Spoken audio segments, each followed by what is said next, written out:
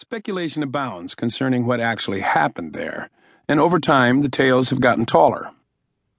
The 24-year-old Hickok had been driving freight wagons and coaches along the Santa Fe Trail for Russell, Majors, and Waddell, the parent company of the Pony Express, until he got into a tussle with a bear. When his shot ricocheted off the bear's head, Hickok wrestled it and cut its throat. But not before that bear inflicted some serious damage. While recuperating, Hickok did odd jobs at the relay station, tending to horses and wagons for station manager Horace Wellman. Hickok lived with Wellman and Wellman's wife, Jane, in the station's small cabin, which had been built on land Wellman purchased from a local rancher named David C. McCandless. McCandless was an ornery fellow who insisted on derisively calling Hickok Duck Bill, supposedly a reference to his large, narrow nose and protruding lips, and another name that didn't stick. Naturally, being made fun of did not sit well with Hickok. One day, McCandless showed up at the station with his son, Monroe, and two members of his gang, demanding his land back because Wellman was late on his payments. But once again, another version of the story says that the real reason McCandless showed up concerned the affections of a young woman who had taken a liking to Hickok.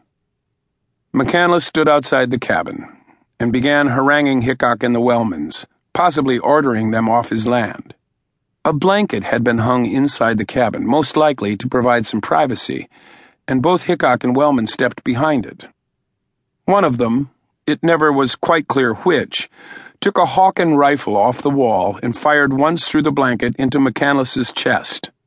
He fell dead on the ground. McCandless's men, James Woods and James Roberts, went for their guns.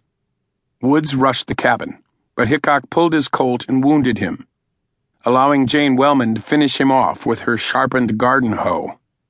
Hickok fired again through the door, this time hitting Roberts, who stumbled off into the woods. Hickok pursued him and came out alone. Monroe McCandless ran off untouched. Civilization was coming to the west, and 3 dead men now required a legal hearing.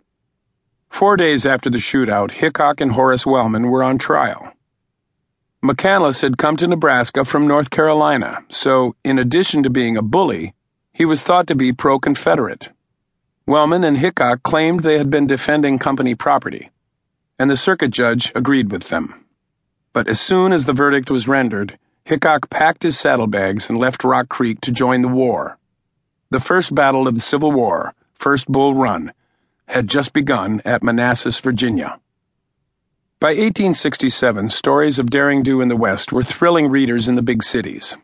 In February of that year, journalist George Ward Nichols published a long illustrated article entitled Wild Bill in the popular Harper's New Monthly magazine.